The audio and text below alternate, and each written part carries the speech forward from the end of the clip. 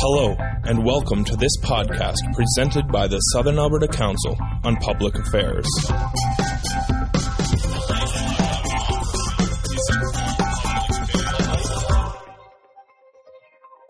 Those who aren't seated, if they would like to be seated now, please. Tad, that's meant you too. Okay. Welcome, everybody, to another and the final meeting of SACPA for this calendar year. We're glad you're here, and we hope you enjoy yourself. My name's Austin Fennell. I'll act as the moderator today. And if any of you have got cell phones, please check to see that they're turned off. Lunch is $11. Please put that in the basket on the table, and if somebody at your table will please count up the contents of the basket to see if everybody has paid. And speaking of paid, we do like to have people who will become members of SACPA, and you can seek our administrator at the end of the meeting if you'd like to become a member. We thank various organizations for the support of SACPA, the University of Lethbridge that supports us in a variety of ways, Shaw TV, CKXU 88.3 FM Radio Live, and the Lethbridge Herald. And then, of course, we're aware that there are other media agencies that come to report on our meetings today. We'll hear from our speaker, and he's got about a half an hour to speak to us, or a little bit less, and then we'll have lunch, and then about 1 o'clock we have two special little things to tell you about, and then we'll have a question period. Dr. Hilary I had it perfectly a little while ago. Rodriguez is a professor in the Faculty of Religious Studies. But he has a whole lot of side interests, and I think it's quite interesting to discover that he served as the Board of Governors teaching chair. That's a very distinguished position for you to have, as well as to receive an award as distinguished teacher. Those are excellent things. I'm sure your students were pleased to recommend you for those purposes. Well, you're our guest speaker today. You're going to speak about Merry Christmas or Happy Holidays. Doctor.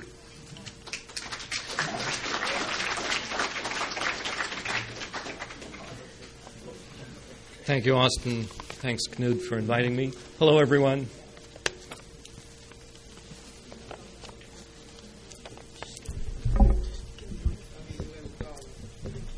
Is that good?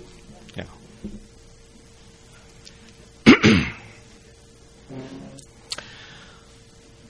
It wasn't long after I sat down to write this talk that I began to wonder why in heaven's name I decided or agreed to do it.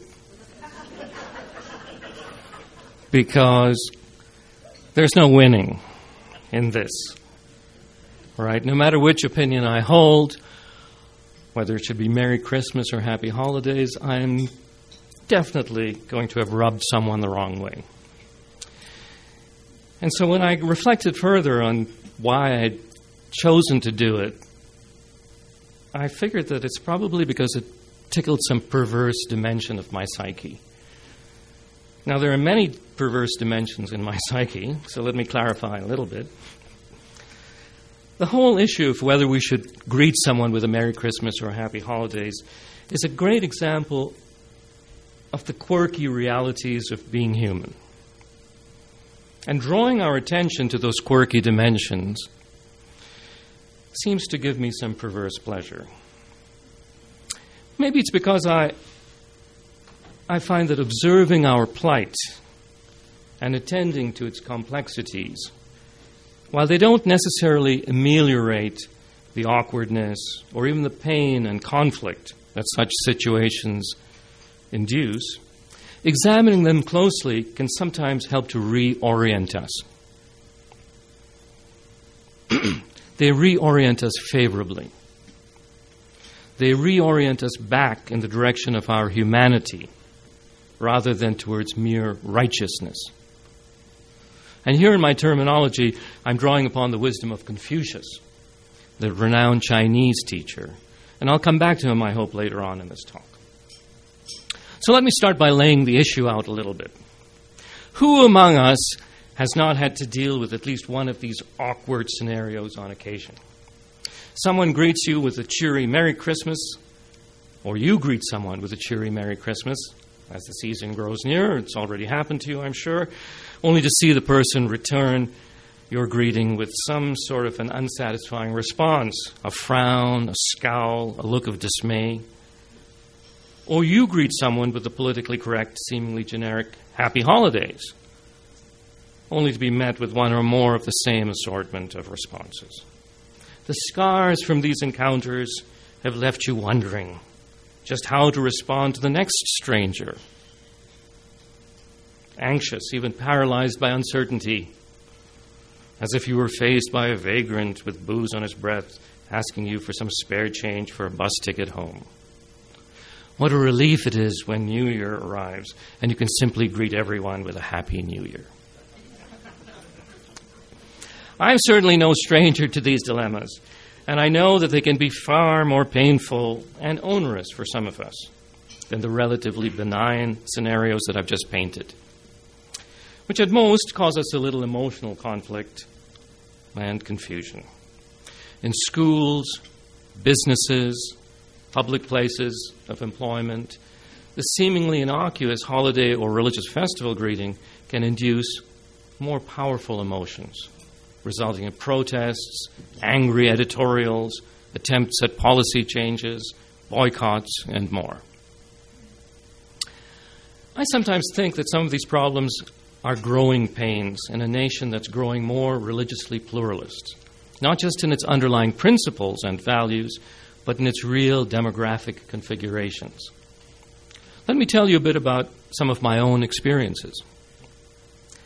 People often make assumptions about my religious orientation based on my appearance and profession. I was born in India, and I specialize in the study of Eastern religions. So it's quite common for people in Canada to make the assumption that I'm Hindu or a Buddhist. I'm neither. The vast majority of people in India are Hindus, but Hinduism is a complex and varied religious tradition with many different sects. It is polytheistic. Some people prefer to worship, say, Krishna more so than Shiva, and don't make much of a fuss when greeted with a happy Mahashivaratri or happy Krishna Janmashtami on those respective festival days. In fact, the Indians don't make much of a fuss when a Muslim says happy Muharram, or a Christian offers a greeting of Merry Christmas.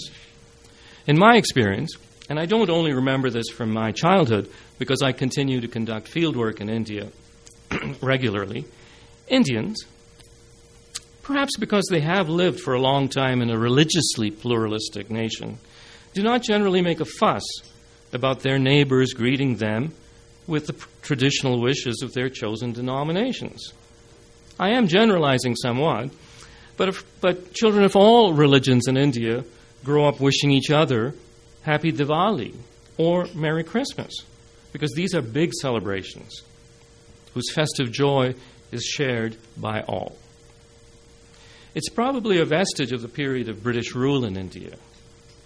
But in India, Christmas is a state holiday, even though Christians constitute only about 2.5% of the population. Now, can you imagine all the people of Canada nationally celebrating the important holidays of our Aboriginal fellows, who form about 4.5% of the total Canadian population? Personally, I can. And I think it would be delightful. One more holiday in the mix. Hey, I'm good with that. In India, Diwali is celebrated with fireworks and the festival of Holi by splashing color on people. And nobody in India is exempt, regardless of their religion. And who wouldn't want to get into the non-religious fun of those festivals? Now, it doesn't really mean that there aren't segments within the Muslim and Christian populations in India with strong missionary inclinations who would love to see everyone in the country convert to their own respective faiths. And would be equally naive to imply that there aren't tensions among these religious groups, tensions that sometimes erupt with deadly consequences for everyone. Switching to my personal experiences of festive greetings in Canada rather than in India, I'd like to share with you how I face them in two different but somewhat related contexts. They're related because both had some sort of a religious or spiritual angle, and they're different for reasons I'll explain. The first was when I taught at and temporarily administered an alternate education school in British Columbia. The school was based on the educational philosophy of a man, an Indian-born spiritual teacher named Jiddu Krishnamurti. Krishnamurti was raised and groomed as a sort of spiritual puppet and voice for the Theosophical Society, an organization that promotes the honorable notion, inscribed on their motto, that there is no religion higher than truth. That's the motto of the Theosophists. So it promotes the study of all religions, science, and so on, for within these are embedded the distilled essence of humanity's wisdom. Krishnamurti was groomed to be a sort of messiah that would preach the theosophical message. However, he eventually broke with the Theosophical Society and went on to teach that organized religions, religious ideologies, in fact, ideologies of any kind, blind faith, slavish adherence to traditions and teachers, including himself, were all potential impediments in one's quest for truth and freedom.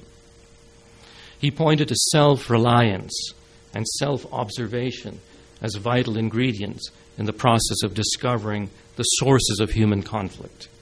Social conflict, he taught, generally mirrored the conflict in our own psyches. So you can just imagine the kind of conflict that arose in a school based on his philosophy when the Christmas holidays arrived. There were those who suggested that perhaps the Christmas holidays shouldn't happen at all. But mostly everyone discounted that idea because everybody wanted a holiday of some kind, Others suggested that even the mention of Christmas was problematic because it tacitly supported Christianity, organized religion, banal ritualism, gross consumerism, and a host of other ailments that accompany the Christmas season. A few suggested that people should be free to say and do what they wanted, even though the school itself would not promote any particular religion or religious framework. After all, the philosophical spirit behind the school was supposed to not be prescriptive, but to encourage self-observation, as our religious, cultural, and ideological conditionings played out in our interactions with each other. It was a wonderfully instructive period to watch each of our behaviors as we related to each other. And a remarkable illustration of Krishnamurti's observations about our tendencies to cling to traditions, how our inflated sense of righteousness or simply needing to be right can cause a lot of personal grief, as well as conflict within our social groups. My other related experience was during grad school in a religious studies department, where some fellow students raised the objection about the upcoming Christmas party. They demanded that we either celebrate every other religious holiday or none at all. Why not Vesak, which simultaneously separates the Buddha's birth, his attainment of nirvana, and his parinirvana, his final passing? What about the Jewish, Muslim, First Nations, Hindu, and other religious holidays?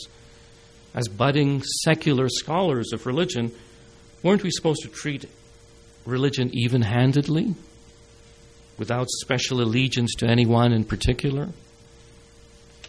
Weren't we supposed to be secular and objective, and thus celebrate or promote nothing? Sure, but then there were many of us who were Jews, Christians, Hindus, Buddhists, and so on, despite our scholarly orientation to the secular academic study of religion. I honestly can't remember how things were apparently resolved. But I do recall certain people attaching Christmas decorations on their doors, and the semester-end party did have inevitable Christmas themes and motifs of bells, candy canes, reds and greens, stars, even if a nativity scene was absent that year. Now, these experiences took place decades ago, and were isolated to settings that were particularly invested in the scrutiny of religion and its presentation. Since then, however, it seems to me that the same controversies have become far more mainstream. So how should we greet each other at this time of year? My suggestion?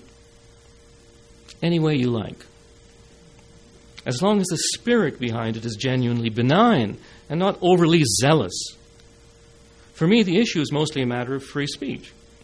And we should feel free to express our thoughts and feelings to each other as long as we stay within reasonable, socially acceptable parameters. A well-intentioned greeting is not and should not be construed as hate speech. I may not like that you greet me with a Merry Christmas or a Happy Holidays, but I sure as heck should defend your right to say it, particularly if I'm interested in the preservation of some fundamental civil liberties. Now, why might I get upset if I was greeted? Well, for those of us who are not Christians, the greeting may carry with it more than just an innocent statement of well-wishing at a joyous time of year. It may carry undertones or overtones of proselytization. This can be somewhat annoying, but it's not much more offensive than having a billboard impairing your view of the skyline or a commercial breaking the continuity of your favorite TV show. Of course, in this case, it's tacitly peddling more than shampoo or burgers, but a world view, a cosmic vision of you, your soul, your place in the universe for all eternity. But I'm fairly sure there haven't been too many folk who've been converted to a religion because they were inundated with festive greetings by people in that religion. I don't know of any cases of folk who, after being greeted by a lot of happy Muharrams or happy Hanukkahs, just said, "Oh, heck, those greetings are awesome. Sign me up, I'll be a Muslim or a Jew." Although I cited my past experiences with people taking issue at Merry Christmas, a particularly large vocal group is also made up of those who regard generic greetings, such as Happy Holidays or Season's greetings, as but one of the many fronts of the war on Christmas. This is even odder, because here the offense felt by the recipient of the generic greeting is that the greeter has taken the Christ out of Christmas, and thus an opportunity for promoting one's Christian faith or simply affirming it to others has been lost. But actually here the shoe's simply on the other foot, because for the agnostics and atheists among us, and about 12.5% of Canadians say they have no religious affiliation, a greeting of Merry Christmas does the same thing. Instead of taking the Christ out of Christmas, it takes the empty meaninglessness of existence out of the holiday season. It superimposes some strange myth upon this wonderful time of year when all that's really happening is that the daylight hours are finally beginning to grow longer after the winter solstice in a seemingly endless cycle based on the motion of our planet around the sun, located 93 million miles away, or 150 million kilometers. I was asked to weigh in on when I think all this will end. If I had given this talk 2 years ago, I would have predicted that the end to all this nonsense would be December 21st, 2012, when the world was supposed to end according to the Mayan calendar. But sadly for the apocalyptic millenarians among us, the world has not ended, at least not yet, but hopefully soon. And when it does, I predict that such controversies will finally come to rest. That's my prediction. Of course, one does not need to wait for the end of the world, but only until one's own demise.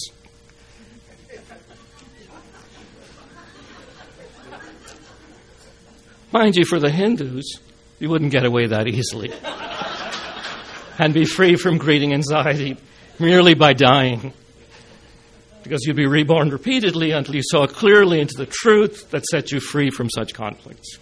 Death is too easy a way out of one's misery. But on a less frivolous note than our deaths, I was surprised to discover that these controversies regarding Christmas are much older than most of us realize. I used to think they were more recently minted problems arising from our growing concerns with political correctness and so on. Now, first of all, most of us know that celebrating the season predates Jesus of Nazareth, and that the pre-Christian and non-Christian celebrants probably have as much right to their terminology at this time of year as anyone else. So happy solstice, Yule greetings, all hail Sol Invictus. These should certainly have rights by virtue of predating Merry Christmas. You can well imagine how unusual it would have seemed to the early Romans, Greeks, Egyptians, and Jews when members of the burgeoning Christian community were going around wishing people a Merry Christmas instead of the traditional greeting of All hail Sol Invictus, the unconquerable or unconquered sun. It would be like neo-pagans today wishing us Happy Samhain instead of Happy Halloween. How distressing. I suppose before human beings had any religion, we may have all just grunted an atheistic greeting to each other. So bah humbug probably should have some pride of place in all of this due to its priority. But surely, you might protest, Christmas has been with us for 2,000 years and has shaped Western civilization in such a profound way that for all intents and purposes, nowadays and in the West, Christmas is the reason for the season. I'm very sympathetic to that line of reasoning. But in my efforts to be true to my discipline as a scholar of religion, I decided to dig around a little bit. And I learned that Christians themselves have had issue with this whole business of Christmas. I don't just mean the business side of Christmas, but its very essence.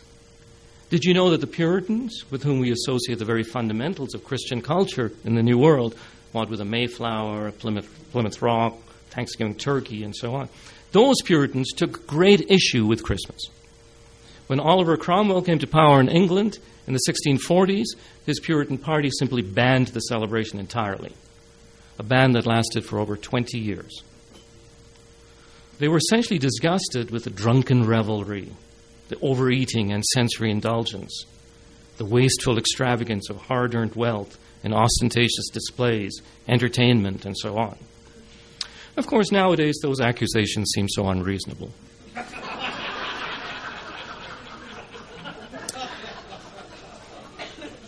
Moreover, they found no biblical justification or injunction commanding Christians to commemorate the birth of Jesus in such a manner.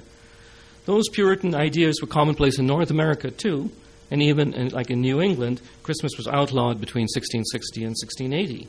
In fact, Christmas didn't really gain any momentum, especially among Protestant Christians, until after the Victorian period, just a couple of centuries ago. So it's hardly the reason for the season. As a religious festival, Christmas always ranked after Easter, which celebrated Christ's resurrection, and even after Epiphany, which typically falls on January 6th and marks the Gentiles' recognition of Jesus as the Son of God, the visit of the Magi, and so on. Since both December 25th and January 6th have some claim to importance for Christians, and since New Year's Day, January the 1st, falls in between, it would seem that a truly encompassing greeting, such as Happy Holidays, would make a lot of sense. Celebrating the New Year, by the way, goes back to the time of Julius Caesar in about 50 BCE. But for Christians, it marked the day of Christ's circumcision. It wasn't fully adopted by Christians in Western Europe until the 18th century, because prior to that, Christians used the Feast of the Annunciation, March 25th, as their New Year's Day.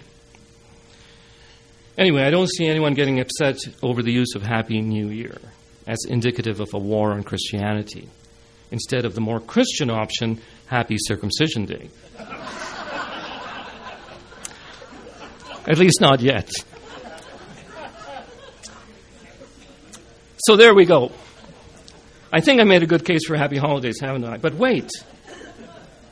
The word holiday is itself problematic. It derives from holy day. And frankly, to the agnostics and atheists among us, this needless sanctification of certain days may be offensive.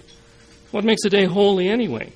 And why do we now refer to any of our days off as holy days, holidays? Maybe just Happy January. But that was named after the two-faced god Janus.